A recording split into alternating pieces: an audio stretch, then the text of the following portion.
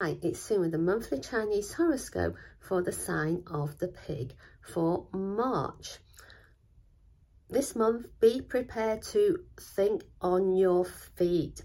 Sometimes you cannot predict all the hitches and glitches, and there's no need to try to be so overly prepared that you're constantly not moving forwards.